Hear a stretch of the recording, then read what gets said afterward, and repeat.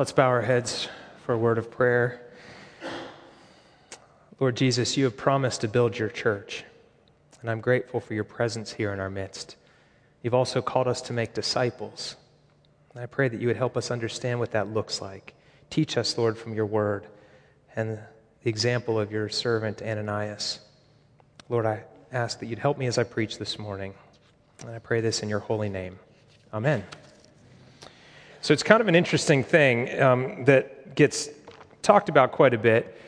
You know, Billy Graham, I'm assuming all of you know Billy Graham or know of Billy Graham. He's probably has preached the gospel to more people than any other human that has ever lived.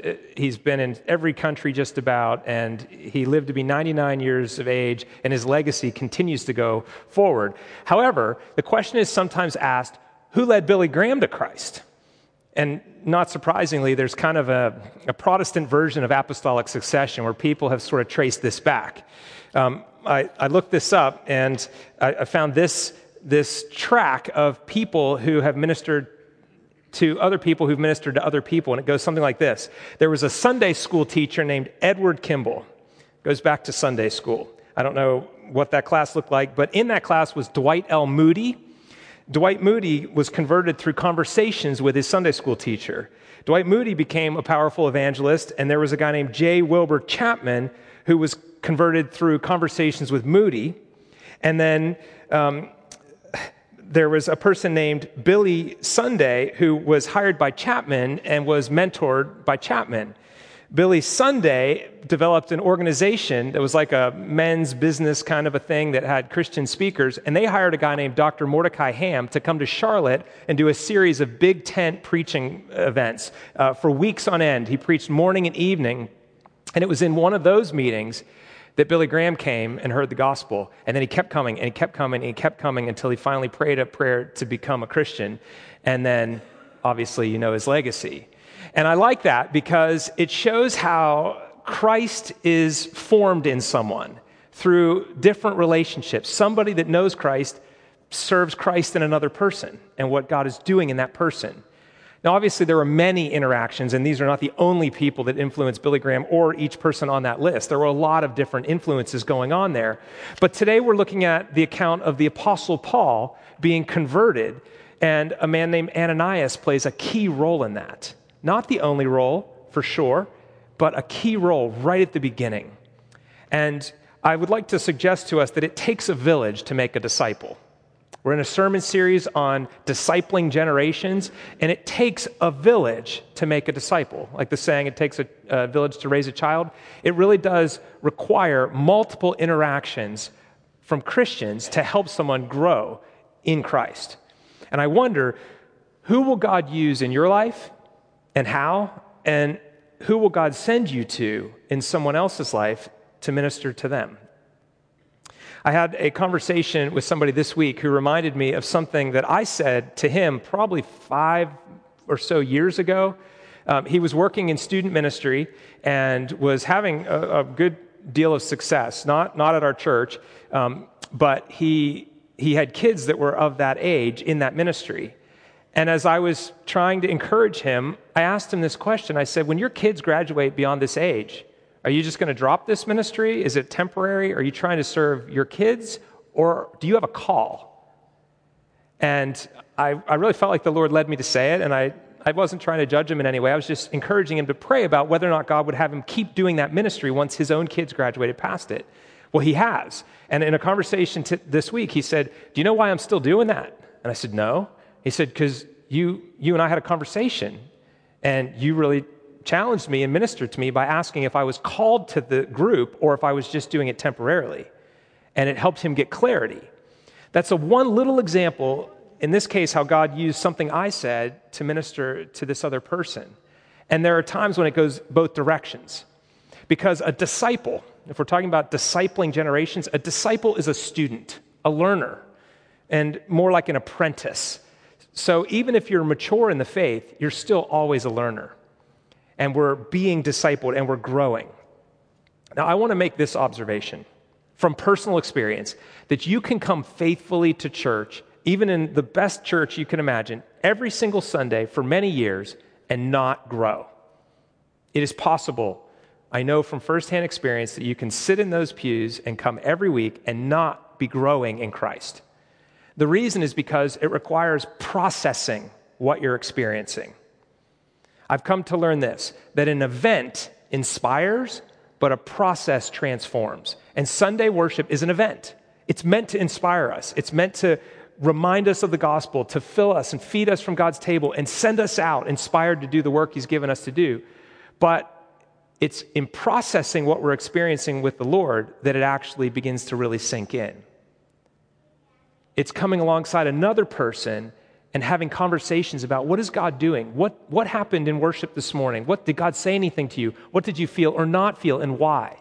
It's coming alongside another person and saying, how is it that you pray? I feel like my prayer life is kind of dry, or I feel distracted, or I have trouble with reading the Bible. How do you do it? Being a learner means learning like that in community.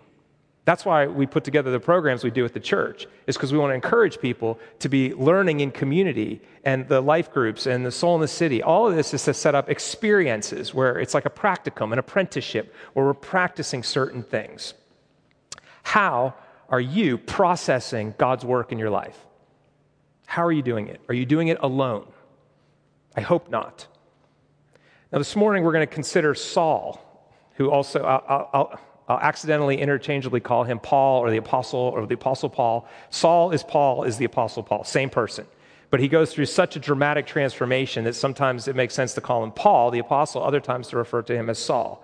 But we're going to look at his experience and both his event, one event in his life, and then the processing of it afterwards. It's on page 917 if you want to follow along.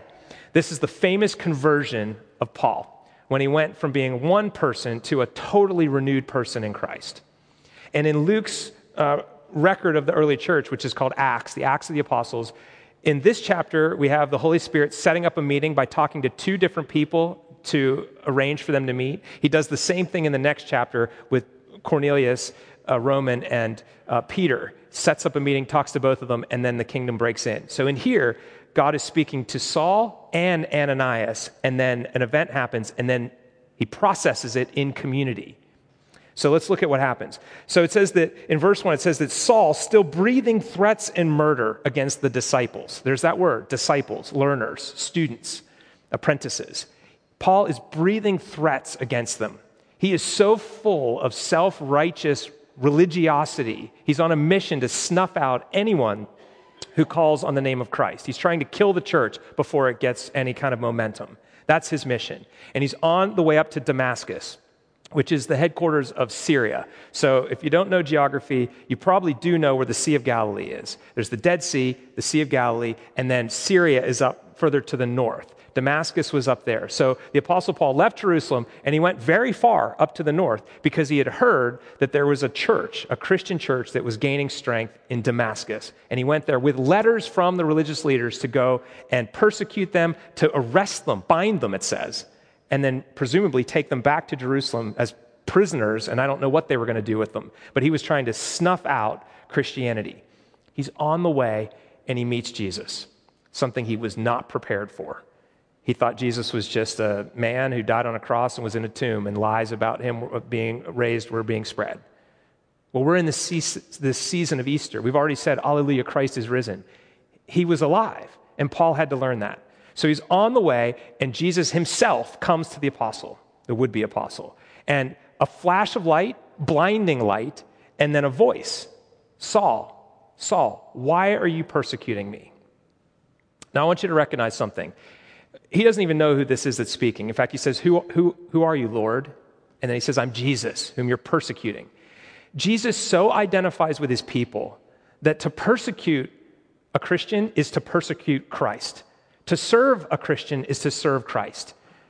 And if you remember back to baptisms on anytime we've done a baptism, one of the questions asked of the person being baptized or the people sponsoring the child is, will you seek and serve Christ in other persons? So I began with a call to worship this morning talking about where 2 or 3 are gathered, I'm in their midst. Christ is in the midst of his people. And if you want to seek more of Christ in your life, seek out the community of faith. Seek out other believers. Process, talk, discuss, ask. Be learners together in community. That's what changes you. That's what will transform you. But coming and hearing a sermon and getting communion every week, those are really good and important things. But those are meant to inspire, to feed us and encourage us. But it's through that wrestling together, it's through that processing that we're transformed. Because Christ is in his people. So seek Christ in other people. Be part of that. Now look what happens here. As the apostle is blinded, he then is given instruction. Go into the city and wait. You'll get further instruction there. So he goes into the city. He's blind now. He's led by the hand into Damascus. And for 3 days, he neither eats nor drinks anything. He is so dumbfounded. His entire paradigm has been broken. This Jesus that he was trying to snuff out is actually the risen Lord. And he's been persecuting him. He's been on the wrong team and didn't know it. He's been doing great harm. And he sits there 3 days in a forced timeout. God put him in timeout. 3 days he had to sit there and think about this. Blind, in darkness, and all he did is he just prayed the whole time. And his prayer was just one big question mark, just like the alpha sign. What? How? What does this mean? Meanwhile, there is a church in Damascus, a rather big one. And somebody called a disciple. This is in verse 10. Now there was a disciple at Damascus named Ananias, a disciple, somebody learning Christ. But he knows the Lord, but he's growing as a follower of Jesus. And he's a prayerful man. And he hears the Lord speak to him. And I love his response. The Lord said to him in a vision, Ananias, and he said, "Here I am, Lord." Probably picking up Eli and Samuel from the Old Testament when Samuel the prophet was first called, and Eli had to say the third time, "If you hear someone calling your name, say, 'Speak, Lord, for your servant is listening.'" Ananias, "Here I am, Lord." Prayerful man, listening to God, willing to press in further. Then God gives him some instructions. Rise and go to the street called Straight, and at the house of Judas, look for a man of Tarsus named Saul. For behold, he is praying. God knows he's in timeout praying. 3 days he's been praying. And he's seen in a vision. We get a little bit more. He's seen in a vision a man named Ananias come in and lay hands on him so that he might regain his sight. Now, Saul was so nasty and his campaign of evil was so well known that Ananias right away knows who he's talking about. And he says, he speaks up, and this is prayer, dialogical, so 2 directions. God spoke to him, he responds. And he says, "Lord, I have heard from many about this man, how much evil he has done to your saints at Jerusalem. And here, in Damascus, here, he has authority from the chief priests to bind all who call on your name." The Lord said to him, "Go, he's my chosen servant of mine. He's going to carry my name before Gentiles and kings and the children of Israel. And I'm going to show him how much he must suffer for my name." And with that, Ananias is comforted. Okay, I'm going to do this. God has called him, and he's now going to work for the Lord. And so he goes to Judas's house on Straight Street, asks for Saul, and comes in. And then one of the most beautiful pictures of the gospel is presented in 2 simple words. Brother Saul. Brother. Not hated enemy, not persecutor of the church, not awful Jewish person who hates Christians. Brother. And I have to imagine, I've never been blind, but I have to imagine 3 days of blindness is disorienting. Or those that are blind, they don't make eye contact with you when you walk into a room. It's hard to make the connection. But I imagine it's a real gift to be touched. So Saul is there blind praying, and Ananias comes in and lays his hands on him, maybe put his hands on both of his shoulders and said, "Brother Saul." How comforting was that? Now think for a minute about somebody that you know that is nasty. Don't say their name. Think for a minute about somebody who does bad things, who's evil, who's hard to be around. They're just an unpleasant person. They're nasty. You have to have the Spirit of God to be able to see that person through God's eyes of what God could and would do in their life if the gospel got a hold of them. Don't look at people as they are now. Look at who they are becoming. So he says, "Brother Saul, you are my brother in Christ. We belong to the same family.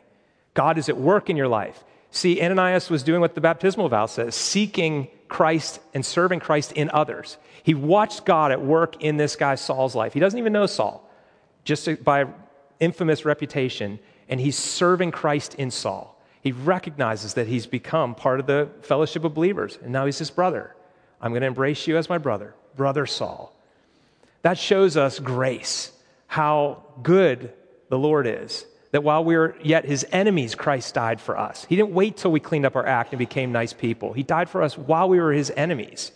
And so he expects Christians to be kind to people, to win them over, to serve Christ in them, to recognize what God might be doing in their life and work with that, which is exactly what happens here. He lays hands on him, and then something, this is kind of weird, but something like scales fall off his eyes. I don't know what that is. I'd love to know, actually, just curious, but something falls off his eyes, and then he can see again. And it says that he's baptized. Now, I don't know if it was like the whole community gathered over there at Judas's house. I don't know if that was the next day or that evening or what. He's baptized into membership in Christ. He belongs. And then he takes some food and regains his strength. And he's filled with the Holy Spirit.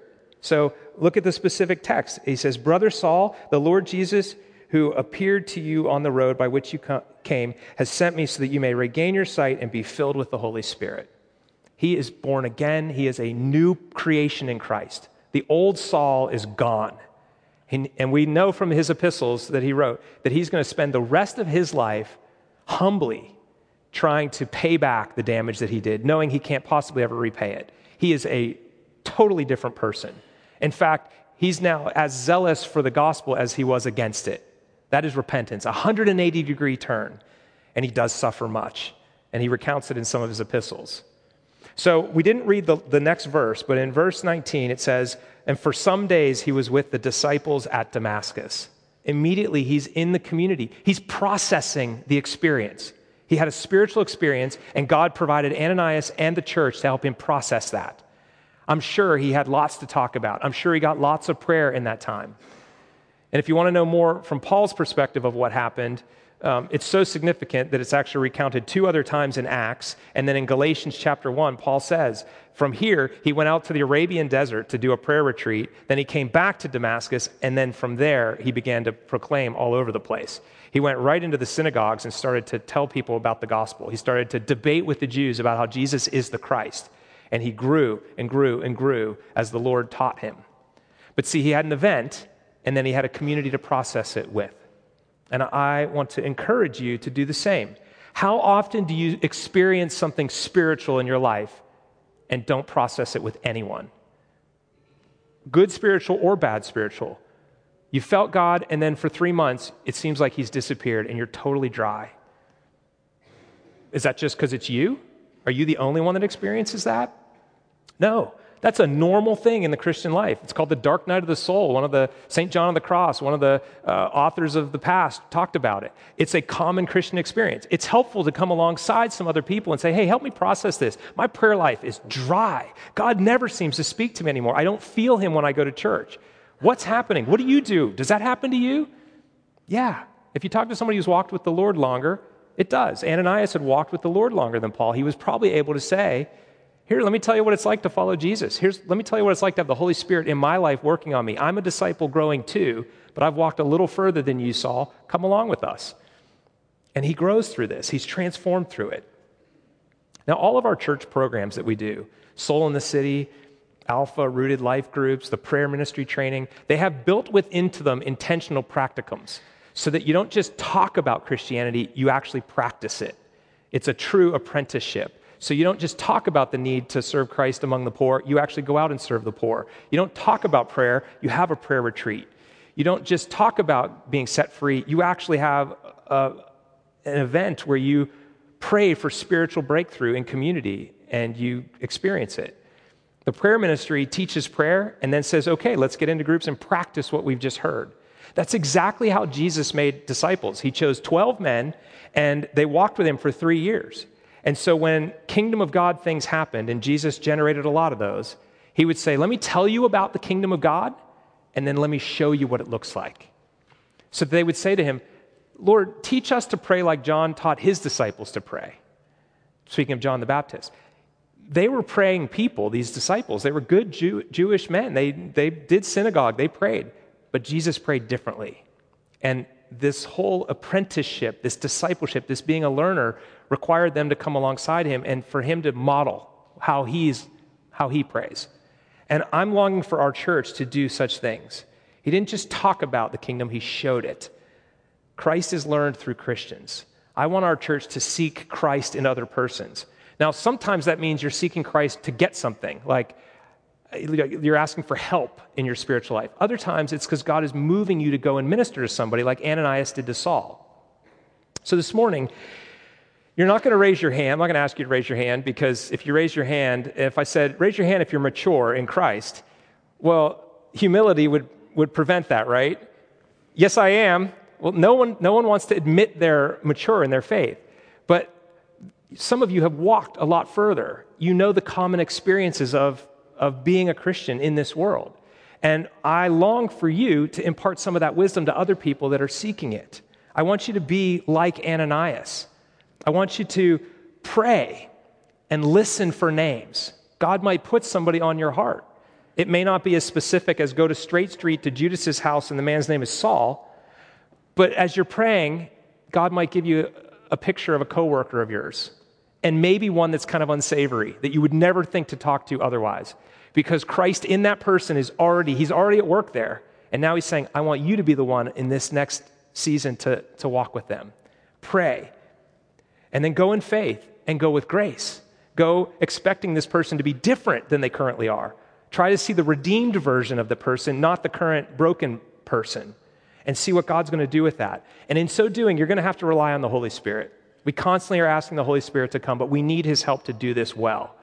And so Ananias prays, and the Holy Spirit comes upon Saul, and Saul has the Spirit of God in him, and Ananias has the Spirit of God in him.